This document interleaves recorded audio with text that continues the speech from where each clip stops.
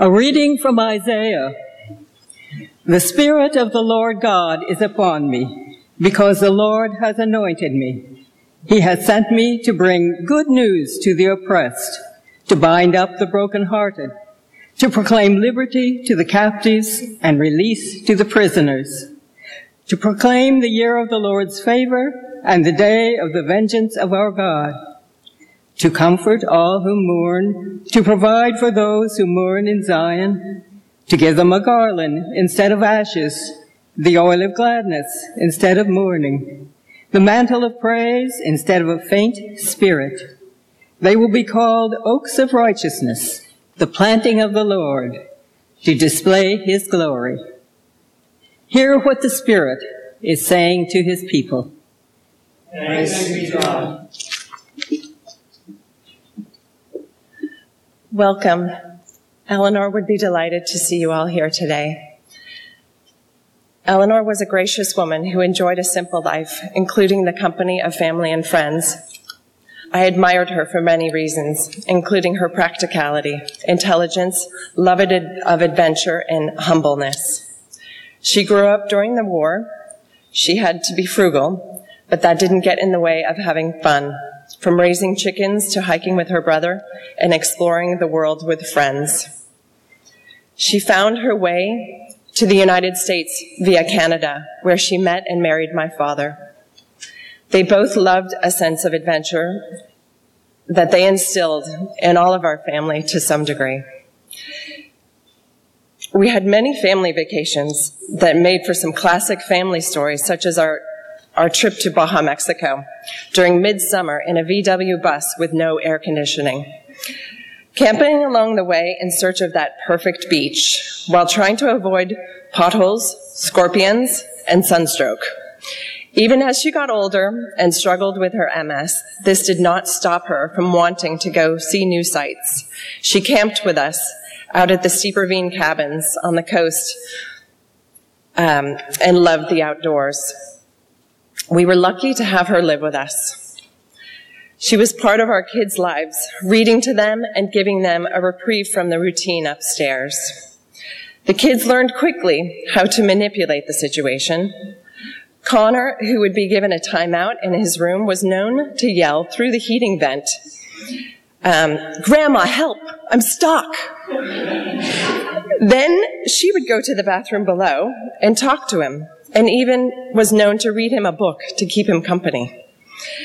The grandkids knew exactly where to go to get those extra cookies and attention. She was very practical in her approach to life, and we learned so much from her. I looked up to her for her veracity for reading. She was my resource for books, especially nonfiction. She'd give me reviews, and when she was done, we'd compare notes about what we'd read.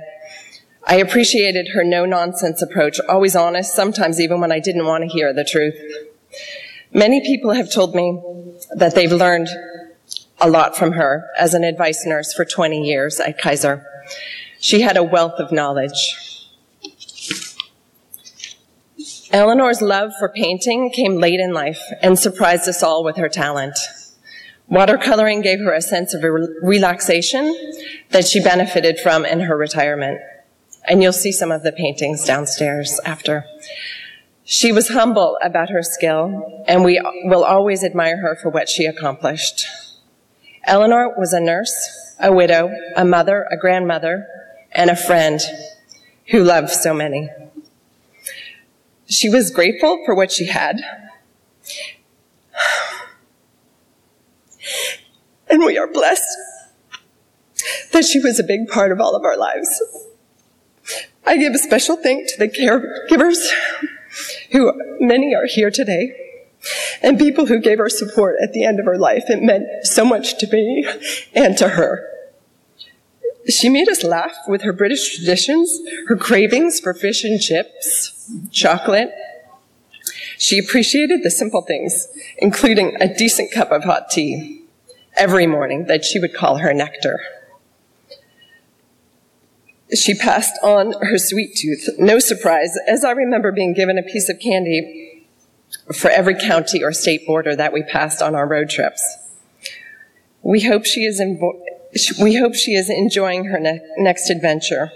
We will deeply miss her and will always have her in our hearts. Thank you all for being here. It means so much to us. And I'd like to now bring up a longtime friend, Rosemary Mucklow, with the help of my brother Roger. Thank you.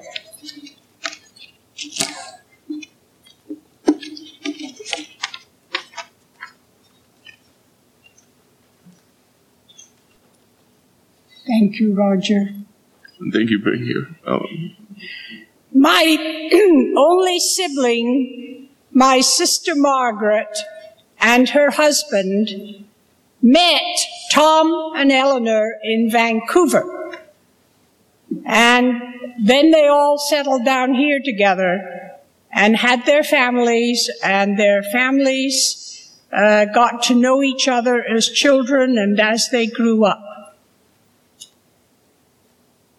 They were a wonderful family, and Tom would be very proud of the motherhood and fatherhood that came from Eleanor after he left that family. I would like to leave you with the words of G.K. Chesterton. He said, "Beyond wonder, if seeds in the black earth can turn into beautiful roses, what may not the heart of man or woman become in its journey to the stars?" And tonight, when the Barber family looks at the sky, the twinkling stars of Eleanor reunited with her beloved Tom,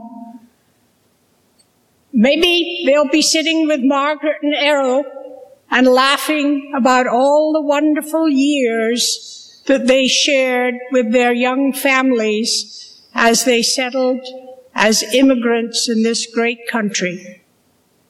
Thank you, and thank you, Roger, dear, for escorting me this morning. We have wonderful, wonderful memories. Thank you, dear. Thank you. Thank you. Thank you. And I'd just like a little thing about my mom.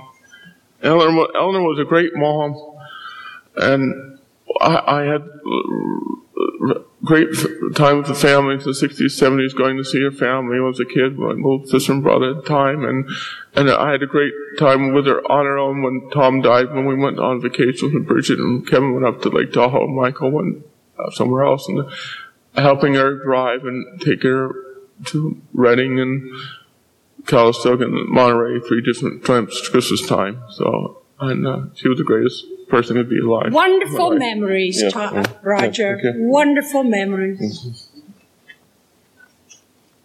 Let us say together the 23rd Psalm. The Lord is my shepherd, I shall not want. He maketh me lie down in the green pastures. He leads me beside the still waters. He restoreth my soul. He leadeth me in the paths of righteousness for his name's sake. Yea, though I walk through the valley of the shadow of death, I will fear no evil. But thou art the same. Thy presence is a table for me in the presence of mine enemies. Thou anointest my head with oil. My cup runneth over. Surely goodness and mercy shall follow me all the days of my life. Forever. Amen.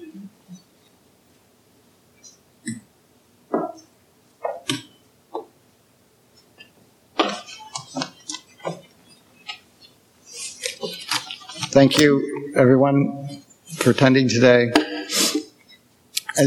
As Bridget and I debated what to say, many stories of Eleanor's life came to mind. We had a lot of laughs and a few tears as we reminisced together. How do you say goodbye to your mother and condense her life in 5 hours, let alone 5 minutes? Then one night, as I was writing in my gratitude journal, I realized a few, maybe not just a few, simple words could describe many parts of my mother's life that also connect us to her. Love, friends, joy, music, Mount Tam, Madrone Canyon, hope, water, swimming, Scotland, laughter, strength, kindness, gardens, England, faith, resilience, fortitude, comfort, Canada, the Church of our Savior.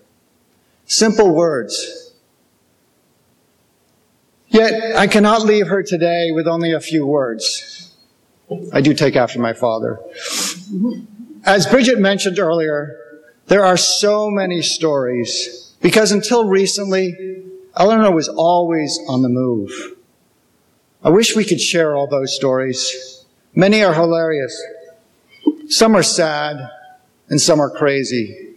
One that Roger alluded to, the time we were camping as a family in Yosemite National Park.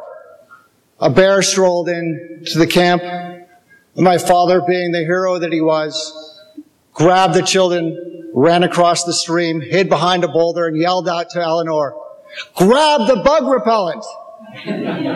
She immediately picked up the bug repellent and sprayed the bear. I don't know if you've ever seen a bear stand on 2 feet, but it was quite the scene to see this bear go, Mom demonstrated using bug repellent on a bear is a really bad idea. I also learned that Mom could run real fast if she had to. But seriously, there's 2 stories I'd like to share. The first story was when I was about 12 years old, starting at boarding school in Victoria, British Columbia. I was given the chance to attend a school where I could enjoy the natural beauty of Vancouver Island and the Pacific Northwest, the same area that Mom and Dad had lived and near where they had met and married. Any wonder why I chose to go? One day, early in the school year, I used one of those old things called a payphone. I only had so many nickels, dimes, and quarters before my time was up.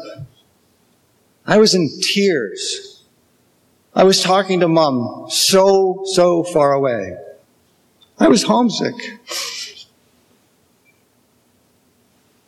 As any preteen would be, away from the comfort of their mother. So what does Mom do? She packed up her old Volkswagen van, that trusty old van, threw Bridget in the passenger seat, and drove north to Victoria, a drive she had done many times before and a drive she would do many times again. And how did I respond when she arrived? I thought, what are you doing here? Clearly, my homesickness did not last very long. Bridget laughed at this story. She reminded me how she, Bridget, thought at the time, I feel really sorry for you. What are we doing here? You clearly don't miss us. Mom, on the other hand, seemed to take it in stride. Although years later, she did say she was never excited about sending me off to boarding school. Fast forward 15 years or so, and I'm returning from the Army in Germany when I was seriously considering leaving the Army there and staying in Europe. Now I felt my mother calling me back after my father had recently died. Following more training in Oklahoma, Mom flew out to join me for a long, twisted route back to the Bay Area. This time in my Volkswagen van, which had air conditioning. Our motto for the drive home was, if it's a dirt road, it must be a good road, which is how we crossed most of the Rocky Mountains. Only once did she tell me to turn back. Although she was unable to join me on all the side trips, like a day I was skiing in Taos or skinny dipping at night in a remote wild hot springs, something I learned from her, she enjoyed living through me. We were kindred spirits. sharing precious time together. We camped out and visited national parks just as we had done as a family in years past. We traveled through New Mexico and Utah, traveled north, hooked left on Highway 50, the loneliest highway in America, through desolate Nevada and home. But we were not lonely. We had each other for company. Unlike the journey to the Northwest, this was a journey she had not done before, nor one she would do again. Now that journey remains mine alone. One of the many adventures she had in her full 88 years of life. And thanks to her and her call home, I stand here today with three beautiful ladies. And I will close with, if there's a dirt road in heaven, you can be sure Eleanor has already found it. Thank you.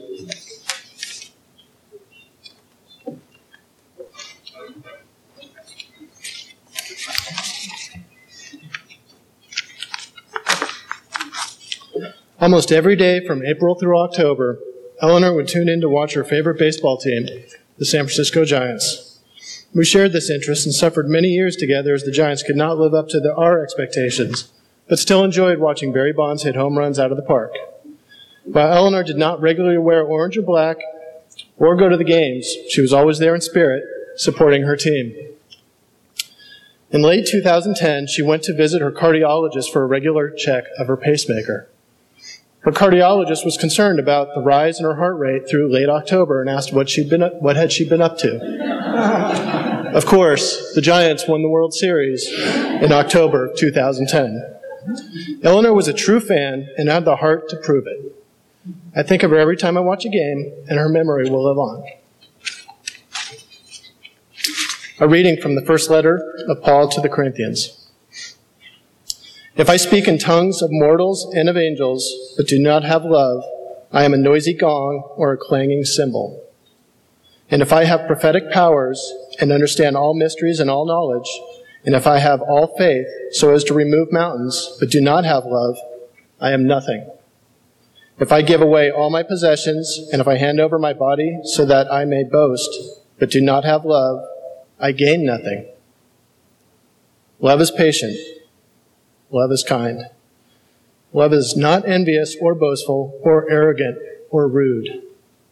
It does not insist on its own way. It is not irritable or resentful. It does not rejoice in wrongdoing, but rejoices in truth.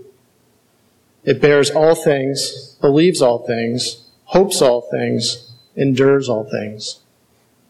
Love never ends. But as for prophecies, they will come to an end. As for tongues, they will cease. As for knowledge, it will come to an end. For we know only in part, and we prophesy only in part. But when the complete comes, the partial will come to an end. When I was a child, I spoke like a child. I thought like a child. I reasoned like a child. When I became an adult, I put an end to childish ways. For now we see in a mirror, dimly, but then we will see faces to face.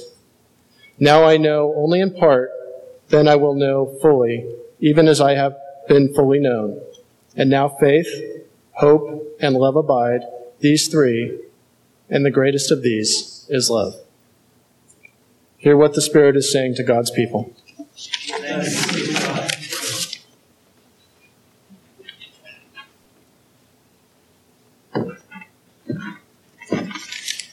Good morning. My name is Carl Magruder, and I'm the spiritual support counselor at Hospice by the Bay, whose privilege it was to accompany Eleanor in the latter part of her dying. She had another chaplain early on who retired, so I was fortunate in inheriting her. When I started at Hospice by the Bay, I went on a joint visit with a nurse, Michelle Rouleau, who wanted to be here today but couldn't. And Eleanor was one of her patients. So we rode in Michelle's car, and Michelle said, so I should tell you a few things. And she let me know that Eleanor was particular, very smart, that she had been a nurse. That's important, so you don't, explain to people using small words things that they know better than you do. And that she was a very gracious lady. And sure enough, we came in and she immediately offered me tea and she had some sweets. And that was a very consistent thing, that she would offer hospitality to me when I would come through the door. And I really delighted in that. When you work in hospice, what you see is not the whole of a person's life, though you may review it. You see the end of their life. Now, there used to be in medieval times and later into the Renaissance in Europe, there were books written called Ars Moriendi, which in Latin is the art of dying. And people would study, how do I want to go about this thing of my dying? Death is inevitable. Many of the scriptures we've heard this morning address that there is this inevitability to the death of our mortal person. Now, Eleanor had some really strong advantages in the process of dying well. She had you all. She had this wonderful community of friends and family. She had her very strong faith. And she was, of course, very keen in her intelligence and in her mind. But she had a disadvantage. And that is that her dying was very prolonged. Very prolonged. Quite unusual, even to those of us in hospice. What you want is what we call a compression of morbidity. You want to be perfectly healthy and happy and well, and then just die in your sleep, right? Without this being sick. She was sick for a long time. And she bore it with a grace and a stoicism that was remarkable, even though it was incredibly hard. And so accompanying her in that long journey had its own unique challenges. And I grew and learned in the process of it, so that she was a gift to me. She ministered to me. She has shaped me in the work that I do. She, in fact, had such a gradual decline that I forgot all about the idea that she was supposed to die at some point. And I was taken by surprise when it happened. And I found that my grief was unusual in the work. And so I was grateful for that awakening, that remembrance that what the rest of her family was going through, I was having a little taste of. I wanted to say a couple of things that struck me in the conversations that we had. One was that the Third Reich tried to kill Eleanor Barber twice. They shot up a school train that she was on, and then they shot up a beach resort where she was, and her parents stuffed her in a culvert to save her life. The Luftwaffe flying over. And I wonder if this penchant that she had for adventure was partly a function of having escaped death as a young person. So she went to this new country of Canada. She got a car, an old used car with a blown head gasket, she explained to me, that she and these other young women who were nurses traveled all over the country on dirt roads, slept on the roof of the car under the stars. This wonderful sense of if this is this gift of life that we have from God, let us live it fully. I once asked her if she had any regrets. That's a kind of standard chaplain question. And it's really great when people say no. It means they're sort of at peace with things. But she cocked her head on the side the way that she did, and she looked at me over her glasses just to see if I had become suddenly a complete nincompoop. You don't live to be 80 plus years old without having some things where you think back, maybe I could have done that differently. Perhaps she was thinking of spraying the bear with bug repellent instead of bear spray. I have had a process, maybe a little bit weird, in my morning of watching a BBC television series called Call the Midwife. Because Eleanor told me that that was work that she did for the National Institutes of Health in the poor end of London there after the war. And she thought the series was okay. Vanessa Redgrave narrates it. But she disliked the fact that it was too glamorous. It was too pretty. It wasn't gritty enough. It wasn't hard enough. It didn't show you just how difficult life was in England after the war. I had thought previously that it was pretty tough and pretty gritty. So the fact that that was her critique gave me a sense of how tough and gritty this gracious lady with her proper accent could be.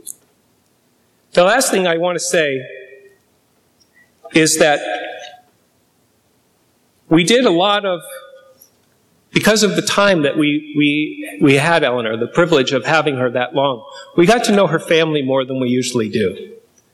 And I was very touched and felt gifted by getting to know all of the family that lived upstairs, certainly. And I've met several times with Roger. And he's become very dear to me. And I've learned a lot of things from his approach and his philosophy to life. And I met Michael just at the end of Eleanor's life. And I sort of felt like now I understood a little of what made her so wonderful, but also what made her so strong, was having that family support. And I know that you all will continue to support one another. I love the verse that we just heard. The greatest of these is love. That seems quite fitting to me. Godspeed, Eleanor. I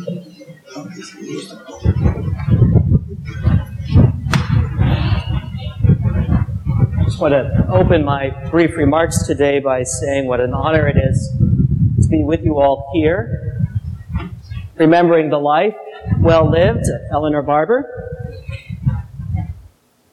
She, as you may well know, was very particular, as her family has pointed out. And of all the people we have files on in preparation for the memorial service, hers was the thickest, for sure. And inside the folder, it read in big letters, "Not dry or boring," she said. So, dear Eleanor, we are doing the very best we can.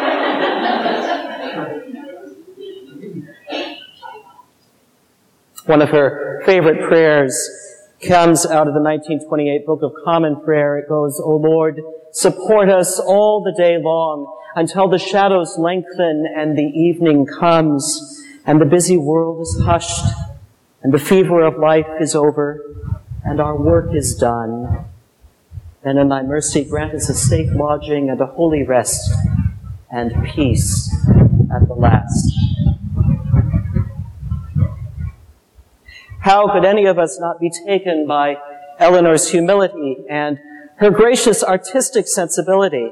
I was taken with it from the get-go when I first got to know her. She devoured good stories and gentle English poetry. She loved fine music and the right kind of light on a cool summer day. Through her watercolors, that skill she honed late in life, we see the world through her eyes. A world of idyllic beauty and warm scenes filled with life, whether it's a Marin landscape or sheep safely grazing in the Scottish Highlands. Hers is a Psalm 23 vision of God's creation. An admission, subtle perhaps, given her character, an admission nevertheless of a profound faith.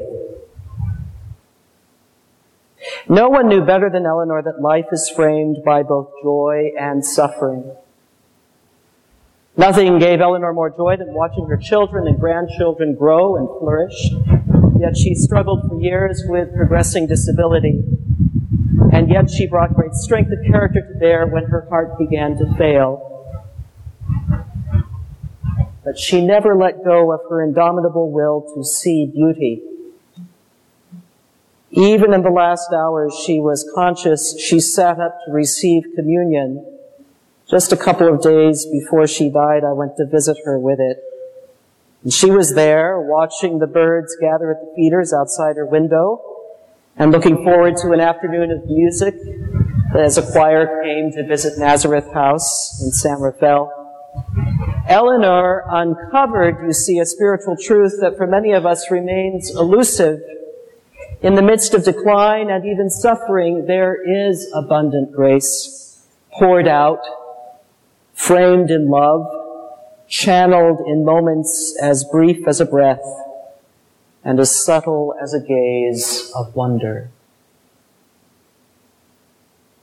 It was fitting that as she parted our company in this life, she was surrounded by the love of her children and her grandchildren, the time-honored prayers of the Sisters of Nazareth House, the gentle song of a pair of voices accompanying the vigil, the pastoral presence of a loving chaplain, and many caregivers who came to visit her, friends, both new and old.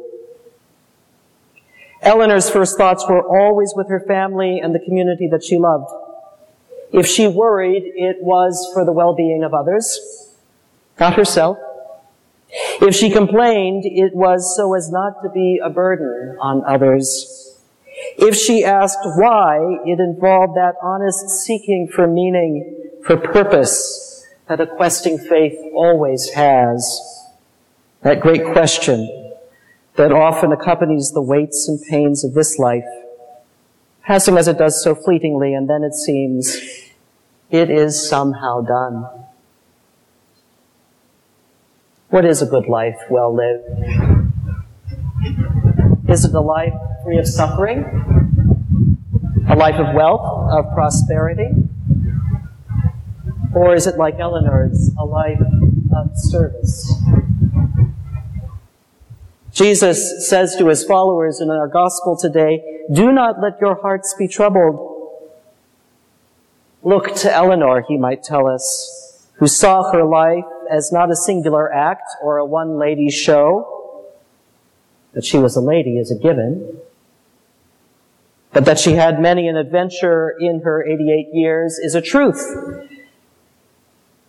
But at the end, she saw herself only as part of a lush landscape of life. Her life was a brushstroke, if you will, on the great canvas of creation. Without that one stroke, the divine painting would be much diminished. And so Eleanor's was a most beautiful dash of color and life for this part of the painting, an inspiration to the life that gathered and flourished around her. Your lives, nourished in her gentle spirit and love, undaunted by the challenges of this life, and unafraid to be faithful. That is her legacy for us to carry on each in our own way, with that same single-minded purpose, to disclose God's loving grace for each other and all the world in loving service. And so, O Lord, support us all the day long, until the shadows lengthen and the evening comes, and the busy world is hushed. The fever of life is over, and our work is done. Then in thy mercy grant us a safe lodging, and a holy rest, and peace at the last. Amen. This has been a sermon podcast from the Episcopal Church of Our Savior, Mill Valley, California. We are a growing, welcoming community for those seeking to deepen their relationship with God and to journey in faith with God's people through the breaking of bread and in service to others in Christ's name. You can reach us by phone at 415-388-1907 or visit us online at oursaviormv.org. That's OURSAVIOURMV for millvalley.org. We wish you God's peace, and we hope to greet you in person very soon.